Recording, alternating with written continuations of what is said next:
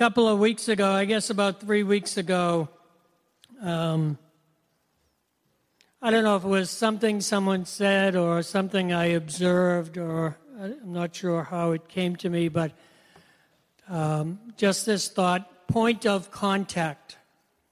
Just this phrase came into my head, point of contact. And like I said, I don't even remember what the incident was, but I couldn't let go of the idea of point of contact. And so I went to the greatest source of information the world has today, Wikipedia. If you want to know anything about anything in any stretch of the imagination about anything, go to Wikipedia. I think people make things up and put it on Wikipedia. Don't ever use it if you're writing a paper, all right? But anyways, point of contact on Wikipedia. A point of contact, a POC, is a person serving as the coordinator or focal point of information concerning an activity or program. A POC is used in many cases where information is time-sensitive and accuracy is important. Reading from the Gospel of John, chapter 15. By this my Father is glorified, that you bear much fruit, and so prove to be my disciples. As the Father has loved me, so have I loved you. Abide in my love. If you keep my commandments, you will abide in my love, just as I have kept my Father's commandments and abide in his love. These things I have spoken to you, that my joy may be in you, and that your joy may be full. Let's pray. We'd like that, Lord. We'd like to know joy. We'd like to know a fullness of joy, especially in weeks like this, where so much has robbed us of joy. There seems to be so much sadness, so much loss, so much suffering. Your joy looks more and more like the thing we need. So we ask you by your Holy Spirit to bring that to us, O God. Open up your word to our hearts and to our minds, Lord, that we might know your joy in us and our joy might be made full. I ask it in Jesus' name. Amen. So this one statement, a single sentence uttered from the lips of the living God, who has come and manifest himself in the flesh in order to show us his great love for us, encapsulates the whole redemptive story. If you want to know what redemption is all about, this says it in one sentence. If you keep my commandments, you will abide in my love, just as I have kept my Father's commandments and abide in his love. It says it all. Remember, Jesus not only came as the Son of God, but also as the Son of Man, the second Adam. Adam, here to undo what Adam's inability to love God through obedience brought into play against his own sons, humanity. We are a fallen race, abiding under the weight of the curse of sin and death, suffering pain and disease, struggling to overcome our own fears and insecurities in an uncertain world. And that is certainly evident this past week, hasn't it been? We are a disenfranchised, rejected race, desperately seeking connection with something or someone that will bring order to the chaos around us and help us make sense of our lives so that we can have peace. Jesus, he comes along and he says this in Luke 4:18. The Spirit of the Lord is upon me because he has anointed me to proclaim good news to the poor. He has sent me to proclaim liberty to the captives and recovering of sight to the blind, to set at liberty those who are oppressed, and to proclaim the year of the Lord's favor. In that moment, Jesus became our point of contact, our focal point, and the single reliable source of information on how to relate to God, as well as the only means of connecting with God. And the accuracy of his ways is beyond question. In John 14:5, Thomas says to him, "Lord, we do not know where you are going. How can we know the way?" And Jesus said to him, "I am the way. I am the truth. I am the life. No one comes to the Father except through me." As our POC, point of connection, he is secure, reliable, and accurate in all things. He alone can get us to the desired destination. But remember, the definition of a POC also includes a time-sensitive factor. And how important is that for us? We have this one life to live, and the number of our days is not known until they end. And then it's too late. But Jesus came at the most opportune time and with the most advantageous purpose as regards our well-being and our destiny. Listen to the hope and power of these verses in Galatians 4. This is out of the Contemporary English Version. "But when the time was right, God sent his Son, and a woman gave birth to him. His Son obeyed the law so he could set us free from the law, and we could become God's children. Now that we are God's children, God has sent the Spirit of his Son into our hearts, and his Spirit tells us that God is our Father." Now listen to this. "You are no longer slaves." Let that sink in for a minute. You are no longer slaves. You are God's children, and you will be given what he has promised. Before you knew God, you were slaves of little g gods that are not real. But now you know God, and better still, God knows you. What a mouthful. What has come to be known as Christianity today, when centered on Jesus as the POC, the sole POC, point of contact, affords more than we can for the most part comprehend.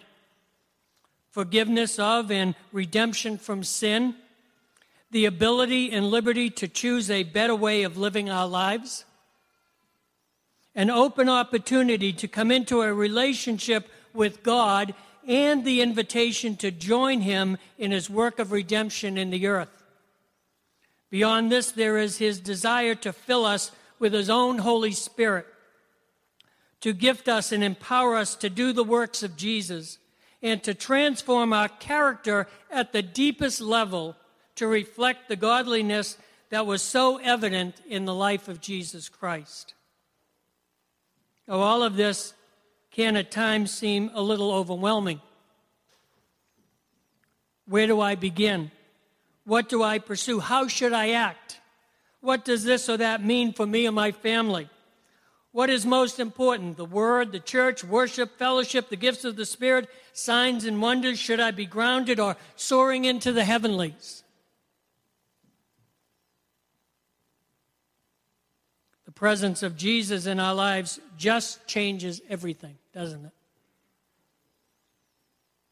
To be set free to experience liberty of spirit and soul is to open up a whole new realm of options.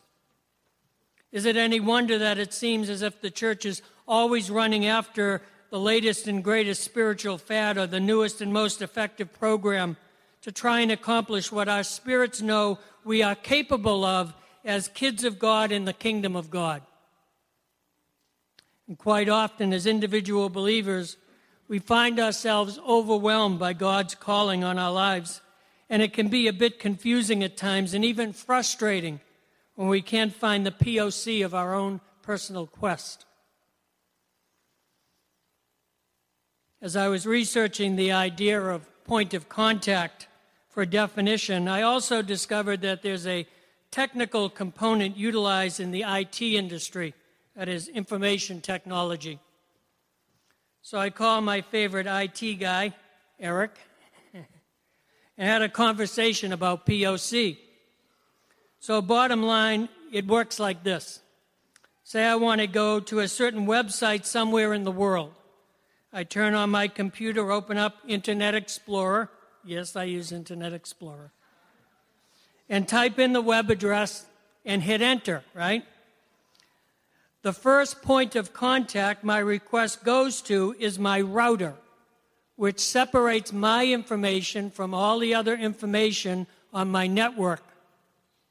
From there, the router sends it to the next point of contact, which is my modem. My modem then sends my information to the next point of contact, which is my DNS provider, which is Metrocast, which takes that information and sends it out into the World Wide Web. So there are 3 or 4 points of contacts my information has to go through in order to get where I want it to go. You following that? Okay. Now we can get creative here and spiritualize this process in reference to our salvation and spiritual growth, and others have done that. But what really intrigued me was when Eric mentioned another POC that is utilized in the IT industry. This one stands for Packet Order Correction. Packet Order Correction. And what this does is it brings order to the message, thus avoiding retransmission. Have you ever felt like your Christian walk is one more time around the mountain? Like, why do I keep going through this or ending up here, or, oh no, not again? Your prayers aren't being answered and you wonder if they're even being heard. Ever felt like that? More than once? You need packet order. Do you ever have to defragment your hard drive? Right? It's just all your information is scattered all over the disk. There's no order to it, right? There's a process for bringing things to order. A POC does that on the fly. It keeps the message in order, making sense of what could otherwise become very confusing. Jesus, as our POC, makes this statement concerning himself. I am the way. I am the truth. I am the life. In other words, he is complete in his provision regarding our salvation, and we are complete in him. So it would stand to reason that he has provided a means by which we can bring order to our kingdom lives. For God is not the author of confusion. And so as our POC, our point of contact, he has, because of who he is, provided us with a POC that is a packet order correction component to help keep us focused on the main and the plain of the kingdom. There's probably no single individual beyond Jesus Christ himself who has helped define the structure and promote the growth of Christianity like the Apostle Paul. As a theologian, he is unquestionably a source as opposed to a commentator. He explained salvation by grace as opposed to the law, giving us an understanding of justification and sanctification. As a teacher of the divine principles, he exercised, promoted, explained, and expanded on the gifts of the Holy Spirit and their use in and outside of the church. As a missionary, he is unmatched in his ability to present the gospel in culturally relevant terms to people and nations who are not only diverse and different from the roots of Christianity, but also to empires who stood in direct opposition to his message, making converts even in the household of Caesar himself. A master mentor, he not only planted churches wherever he went, he also raised up effective leadership, mostly from a pagan culture. It's amazing. Paul the Apostle, who was once Saul of Tarsus, a hater of Jesus of Nazareth and persecutor of the church, through the power and the grace that he preached, did more than any other single man in establishing the Church of Jesus Christ worldwide. And in all that he accomplished, all that he could tell you about the hundreds of adventures and perils, the miraculous and the mundane, the wanderings and the shipwrecks, of beatings and baptisms, churches being birthed and then being persecuted, of fleeing for his life, and of over and over and over and over again surrendering his life into the hands and the care of the Lord Jesus Christ. If any man could boast, Paul had the right to boast. And boast he does. Yes, he boasts about the Lord's POC, that point of contact that he could keep returning to when things got out of control and made no sense. Listen to his statement. No, not a statement, a hymn. An anthem to the Lord, a decree of affirmation and rejoicing from one once bound to sin and death and now made free. Here is the song of the redeemed, as uttered by Paul to the Galatians. But far be it from me to boast except in the cross of our Lord Jesus Christ, by which the world has been crucified to me and I to the world. Listen, no cross, no Christ. No Messiah, no Savior of the world. The Jews wanted a crossless Christ, a king who had conquered by a show of military force, who would drive out their Roman oppressors, and God said no. The cross was Rome's symbol of death and terror, but it was fueled by demonic powers and principalities who opposed God's love. God took the cross. Literally, he took the full weight of its pain and terror and bore the burden of our sin and shame until the symbolism of the cross was wrestled out of the hands of darkness and became our point of contact. Have you been to the cross of Christ yet? Have you left your sin and your burden there? No cross, no Savior. There is no easy Christianity. It costs everything. And I thank God that there was a cross. But more than that, it was the cross of Christ. And its impact is eternally powerful for the redemption of mankind. I want to read you a writing from a man named John of Damascus entitled, "What Happened on the Cross?" It was written somewhere between 675 AD and 749. By nothing else except the cross of our Lord Jesus Christ has death been brought low. The sin of our first parent destroyed. Hell has been plundered. Resurrection bestowed. The power given us to despise the things of this world, even death itself. The road back to the former blessedness made smooth.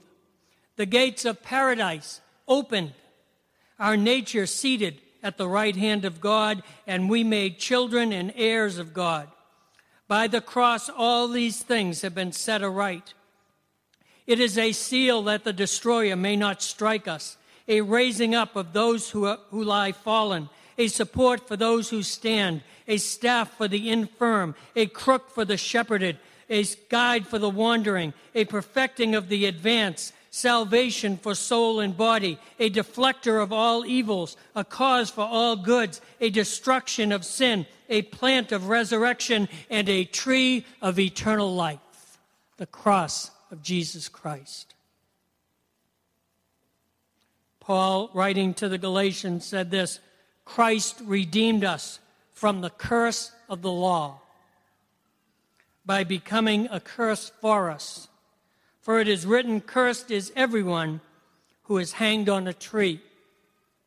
And then to the Colossians he says, and you, that's us, who were dead in your trespasses and the uncircumcision of your flesh, God made alive together with him, having forgiven us all our trespasses by canceling the record of debt that stood against us with its legal demands. This he set aside, nailing it to the cross. He disarmed the rulers and authorities and put them to open shame by triumphing over them in him. I shared last week the pain that I carried till I was 43 years old when my dad never showed up. I got that wolf badge at Cub Scouts. But I didn't share how I defeated that pain. There's a man who lived in this area who is a Christian psychologist, Bruce Brown. And he said, Dick, you got to take it to the cross. You got to nail it there. Let Christ hide it behind his wounds. And you'll never feel the pain of it again because he'll bear it away. Take it to the cross, and I did. I got healing for my life. How important is the cross to God? Back in the mid-'80s when I was in Bible college, we were doing a Old Testament survey. And we were in the Exodus story, and God has commanded Moses to put the camp of Israel in order according to their tribes and by their numbers. And he gives the numbers of each tribe as it surrounded the tent of meeting in the middle. He puts one tribe to the front, two tribes on either side, and the other tribes trailing behind. And as we measured that out and marked it out on paper, as God looked down on Israel going through the wilderness, it was a 6 million person cross wandering through the wilderness for a year. That's how important the cross is to God when he looks at his people. He only sees you through the cross of Jesus Christ. It's the only way he can identify you is by the cross of Jesus Christ, by the blood of the one who died on that cross. Holy Spirit, come. So I want to do something today.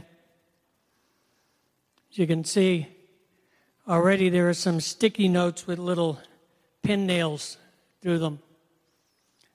We invited the first service to come and take a sticky note. There's pads of sticky notes and pens up here. Write your sin. You don't have to put your name on it. Write your sin. Write your fear. Write your unforgiveness. The one you hold unforgiveness again. Write their name on that sticky note. Write your pain. Write your burdens on that sticky note. And then pin it to the cross. I even got a little hammer. Can nail that sucker right in there once and for all to the cross of Christ. You don't have to carry it anymore. Any burden, any shame. Nail it to the tree today. Let Christ take it out of your life. Any addictions that you're carrying in your life, nail it to the tree today. Any dashed hopes. Oh God, don't you hear my prayer? I'm so disappointed. Nail it to the tree. Nail your disappointment there. He'll meet you at the cross of Christ. He always does.